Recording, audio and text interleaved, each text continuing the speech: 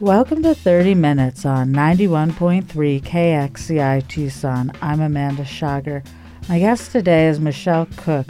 She's a human rights lawyer, founder of Indigenous Women's Divestment Delegation to Europe, and a founding member of Water Protector Legal Collective.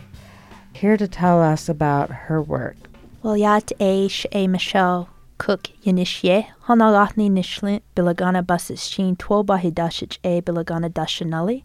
My name is Michelle Cook. I'm born of the One Who Walks Around You clan of the Dene Nation, and this is how I identify myself as a Dene woman. Thank you so much for having me here today, Amanda. I really appreciate your time. Thank you for joining us, Michelle Cook, and thank you for introducing yourself and where you came from. And I'm really glad that you're here today to tell us about your work.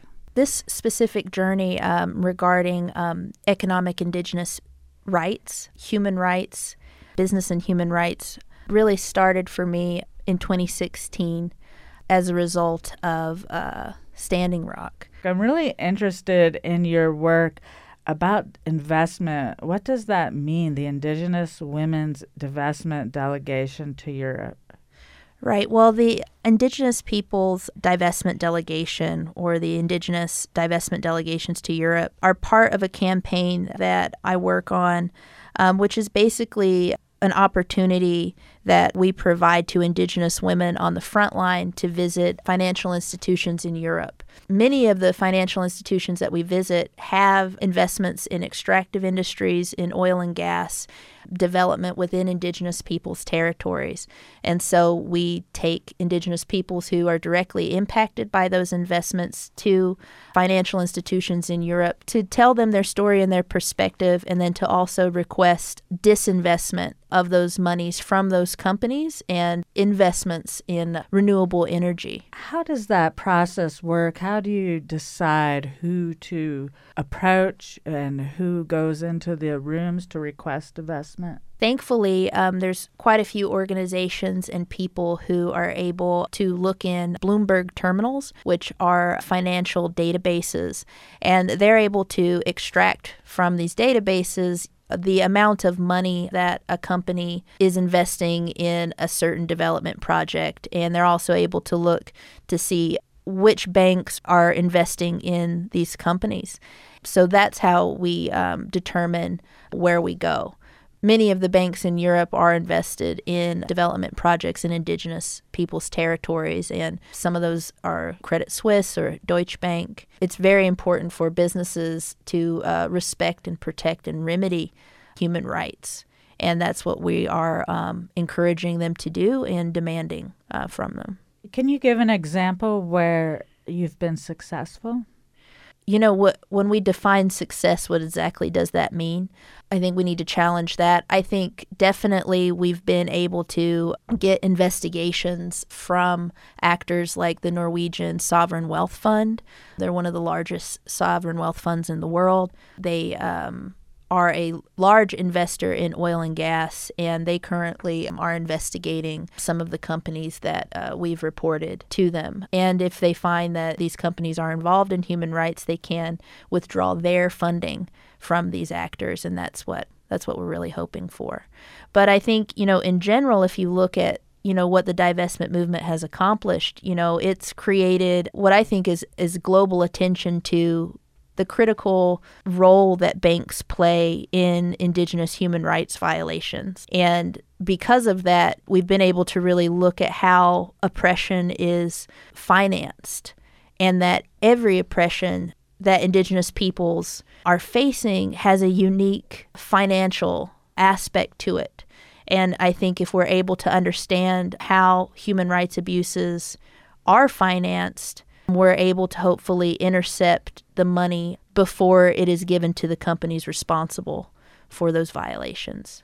My guest today is Michelle Cook. She's a human rights lawyer and founder of the Indigenous Women's Divestment Delegation to Europe, as well as a founding member of the Water Protector Legal Collective.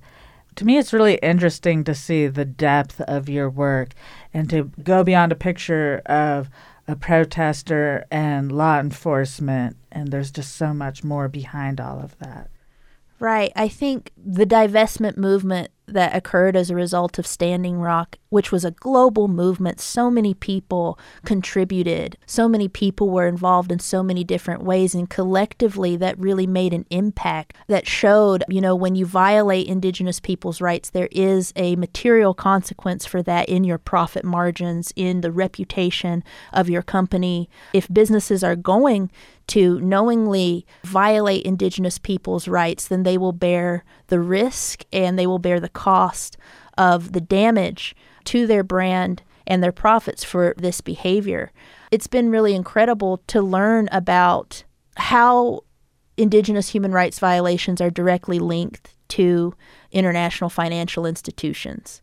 One wouldn't think that we are so fundamentally connected to Norway, but we are. Because of their investments in oil and gas, that makes us connected to them. And if we can let them know how their investments are violating human rights, they have the opportunity to mitigate those human rights and to prevent them. And we're really hoping that actors like the financial sector in Norway and in Scandinavia can really lead the way and can set an example for the rest of the world, the U.S. financial sector, for example, and in Asia. So if we're able to get a precedent and to get some really good standards to emerge in Europe, then hopefully that will influence the rest of the financial sectors throughout the world. Was there a moment when you knew you had to do this work, to begin doing this work, or to learn more about it?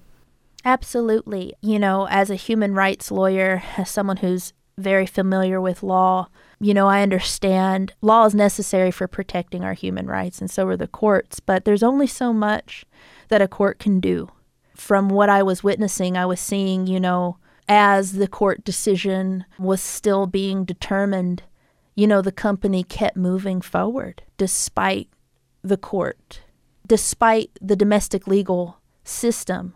The domestic legal system is often inadequate itself in fully protecting the human rights of Indigenous peoples. And so if we understand that, then we can't place all of our cards, all of our survival in the hands of a court that is not moving fast enough to protect our rights and our survival as a peoples. We have to find other ways. We have to employ a diversity of tactics if we're going to survive. And especially with the reality of 12 years is what some climate scientists are predicting in terms of climate change. So we have to be very strategic in how we move forward. Not only as Indian people, but I think as, American people. How are we going to work together to survive and to thrive in a good way in the face of climate catastrophe? And I think looking at the financial arena is part of how we stop oil and gas companies who are not only violating Indigenous people's rights, but contributing to climate change, that we can use our knowledge of the financial sector to change their behavior through impacting their profits by saying that oppression is not a sustainable business practice, and that when individuals know and have information that their money is being used, either for, child prisons, essentially on the border, holding immigrant people, whether it is, the weapons industry or private prisons. When people know what their money is being used for, then they have a choice of whether or not they want to contribute to that. And I think when people have enough information, they don't want to contribute to businesses that are violating human rights, whether it's Indigenous peoples or immigrant peoples or the rights of American citizens. The economic human rights impacts every single one of us. Whether you're a Native American or you are a non-Indian or whether you're a Black, it doesn't matter what race you are. Every single person is impacted by these financial institutions, and we have to make them accountable. And on a personal level, that can be people's 401ks, their IRAs. Absolutely. I mean, I think, our economy is still recovering from the financial crisis of 2008. And in that case, you had banks that were selling subprime mortgages and knowingly doing so. And then when the U.S. Department of Justice found out about it, we fined, let's say, for example, Credit Suisse, a couple $1 billion for essentially causing a world recession. And then you wonder if the fine is an adequate deterrent to a bank, and it's not really. We have to figure out a better way of regulating the financial industry. We have to figure out a way and demand a way to regulate the financial institutions that hold the lives of American people in the palm of their hand. We have to release that grip. We have to understand what is at risk. And our economic well-being is so fragile when the banks of Wall Street are uncontrolled, when they are absolutely unregulated, when they can act with impunity. When you have banks like Credit Suisse who are contributing or are involved in human rights violations to any degree, there has to be a consequence. They have the responsibility to prevent and to mitigate that in their investments. They do that when we demand it. We have to ask and we have to push for that. The change won't just come from the financial sector and industry itself. The American people, we need to demand that our economic human rights are fulfilled and that we get to enjoy them uniquely as Indigenous peoples and then also as American people. You're listening to 30 Minutes on 91.3 KXCI Tucson. My guest today is Michelle Cook. She's a human rights lawyer, a member of the Indigenous Women's Divestment Delegation to Europe, and also a founding member of Water Protector Legal Collective. For your whole adult life, you've been working on human rights issues and pursuing studies in that regard. Yeah, I've been able to, very, very lucky to be here in Tucson, where the community, I think, is one that does care about human rights. I was really fortunate to be taught by the late Jose Matus of the Indigenous Alliance Without Borders. And he was a Yaqui ceremonial elder who was advocating right until his passing for the rights of Indigenous peoples here whose traditional territories are divided by the U.S.-Mexico border wall and its policies. I've been very thankful to have learned from many Indigenous peoples and listened to their stories. Now, being where I am and looking at the business and human rights aspect of Indigenous human rights violations is really important. Businesses do have human rights due diligence processes that they are responsible for. They are supposed to conduct due diligence on the risks of human rights abuses that could potentially happen prior to those business deals and transactions from occurring. So we're really trying to develop that discourse and that standard. What gives you hope? I have a lot of hope for the future. I've seen some really incredible courage and incredible valor, in my opinion, when I look at what happened in Standing Rock. When I look back and think of even now all of the people, American Indian and non-Indian, who are really fighting for their human rights to their lands and to their well-being, to see so many people really give it their all is incredible. And I think that they're serving their country. When we have individuals who are fighting for human rights and defending human rights here in the United States, that's a way of them serving our country in a way. And I'm so thankful to be able to have witnessed some of these young people fight so hard to protect our freedoms here in the U.S., to protect our rights to water, to protect our rights to property, to a future, to have a healthy environment in the face of climate change, that people are still willing to put themselves at such great risk.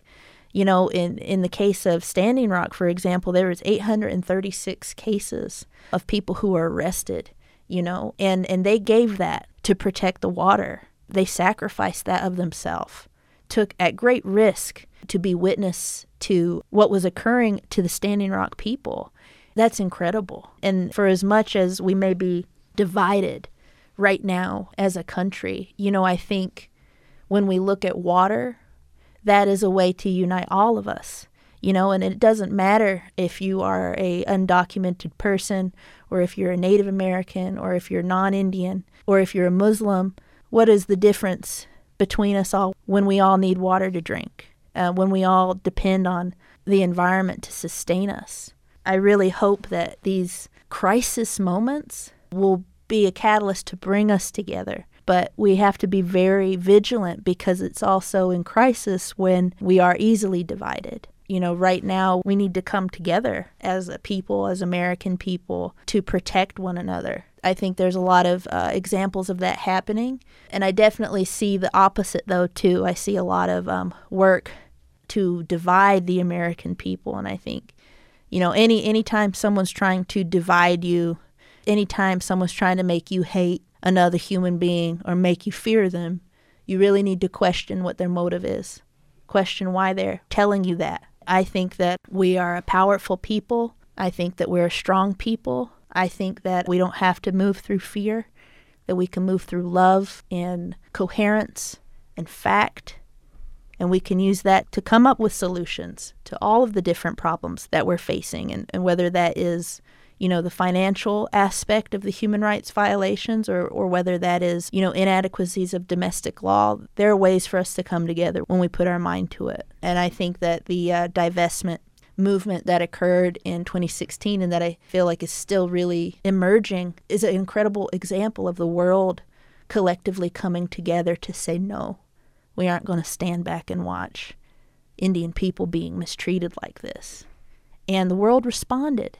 The world responded in a collective way to withdraw its money from that project. I think that's incredible. And if we can get more education and get more people to understand that they have power in the palm of their hand that is the size of a credit card, that bank account, that choice of your choice to consume, your choice of where you want to buy something, that gives you power, whether or not you may be an elder person, you may be a disabled person.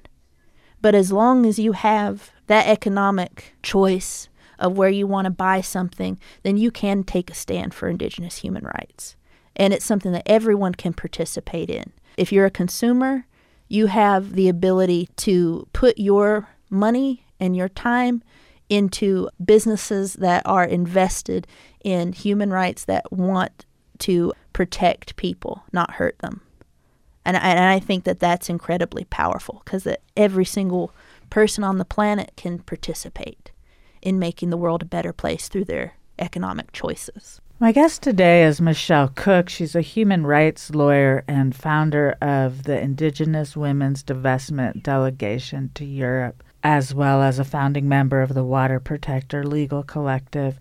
People can learn more at Women's Earth and Climate Action Network website. Our website is the Divest, Invest, Protect website on the We Can page. People can also look up Mazaska Talks. That's another organization that is doing a lot of great work. And then, of course, there's many struggles that are ongoing now. The individuals who are currently fighting the tail end of the Dakota Access Pipeline, for example, in Louisiana, that is an ongoing struggle that needs attention. Individuals, are currently fighting against the Line 3 pipeline in Minnesota, and there's individuals who are also fighting the Atlantic Coast Pipeline. There's many different areas to get involved in. There's still a continued need to demand that these companies, the businesses, the banks, withdraw their funds from these harmful projects. And there's still so much work to be done in supporting Indigenous human rights in this way. I think, economic human rights for Indigenous peoples is a life and death question. Indigenous peoples are always at the bottom of the socioeconomic ladder, if you will. I mean, there's some reservation communities where the life expectancy is 42 years old for an adult male. So we are constantly observing the disparities of wealth and all of the impacts that disparity has on health or, educational attainment. My grandma, she is a traditional Dene elder. She does not speak English. She only speaks Dene Bitsad. She only speaks Navajo. And she supported her family through weaving. She would weave these incredible rugs and then she would pawn them. And she would basically take whatever the pawn individual would give her. She would pawn these beautiful rugs for like $100 to support her family. So, our people are in such an economically vulnerable position that we have to really protect their economic human rights. And we have to understand structurally what are the structures that are preventing the enjoyment of those human rights. So, for example, small loans and predatory payday loans are a really terrible problem on Navajo Nation right now. For example, in the state of New Mexico, the APR is 175% on a small loan. So you have, individuals and elderly people who are already in poverty, like my grandma, maybe they don't even speak English, who go to these loan places, take out a loan that has an interest rate that makes it absolutely impossible to pay back.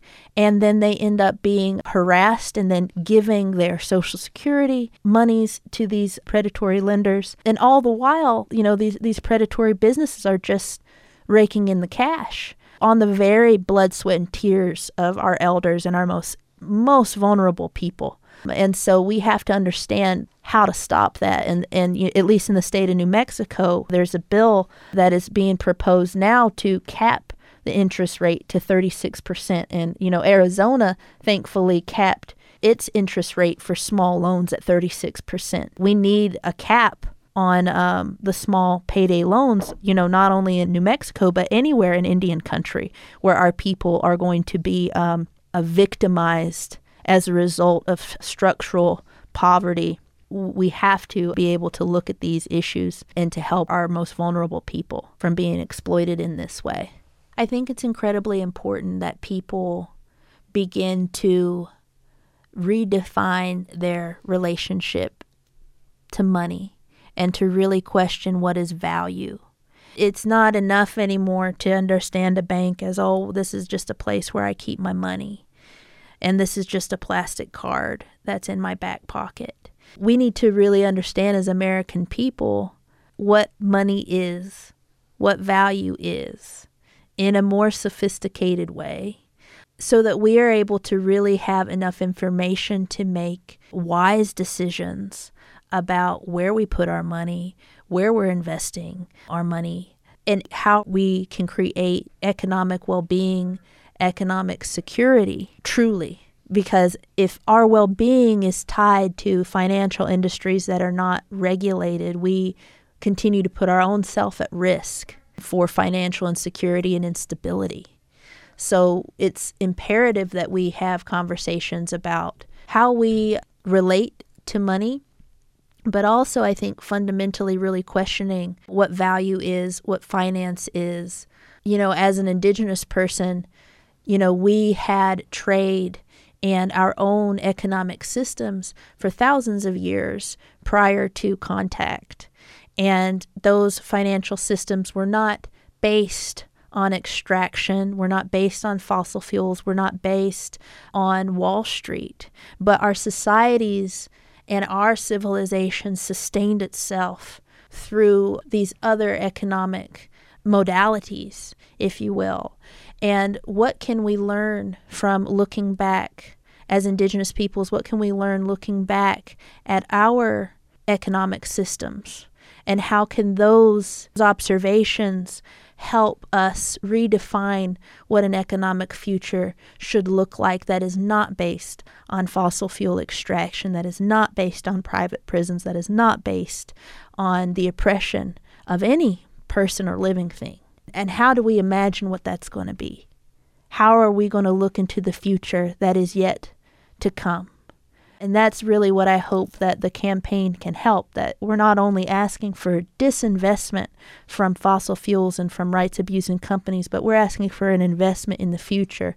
We're asking for investment in Indian women. We're asking for investments in what world that's going to look like.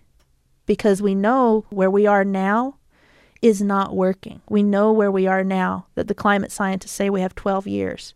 And we know that our current economic system is based on fossil fuel. So if we knock that out, what are we going to build our economies on? And moreover, not just renewable energy. In a lot of my talks and travels, I say, well, what's the point of breaking free of fossil fuels if our people are still treated as second-class citizens? So not only do we have to break our dependence on the extractive industries that are hurting the collective, but we also have to think, how are we going to also dismantle the systems of oppression that have made only 8 men able to own half of the world's resources? Why is it only men that are in control of the financial industry? So it's also gender. Women need to be involved. People of color need to be involved. Indigenous peoples need to be involved. Their knowledge needs to inform and be the center of the economic future that we create. How do we center Indigenous peoples and Indigenous women as the key voices in creating that just future, the sustainable future that we all deserve? I think the delegations, that's really part of what we're doing. We're trying to put Indigenous women back to where they belong,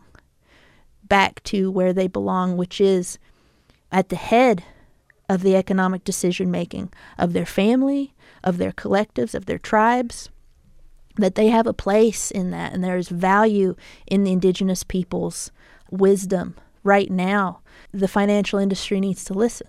It needs to change. It needs to be able to respond and to adapt to what the evidence is saying, that we have to change the fossil fuel economy. I think that Indigenous peoples and Indigenous women are going to be part of the solution of getting us out of this existential crisis of climate change, and also hopefully democratizing and making racial justice within financial industries, that these decisions often disproportionately impact people of color, and that people of color have to be the solutions. So we have to center them, we have to center women, we have to center LGBTQI people as well in those conversations. We'll have to leave it there. My guest today has been Michelle Cook. She's a human rights lawyer, founder of the Indigenous Women's Divestment Delegation to Europe, and a founding member of the Water Protector Legal Collective. Thank you for listening to 30 Minutes on 91.3 KXCI Tucson. I'm Amanda Schager. You can find this and all other recent episodes of 30 Minutes at kxci.org.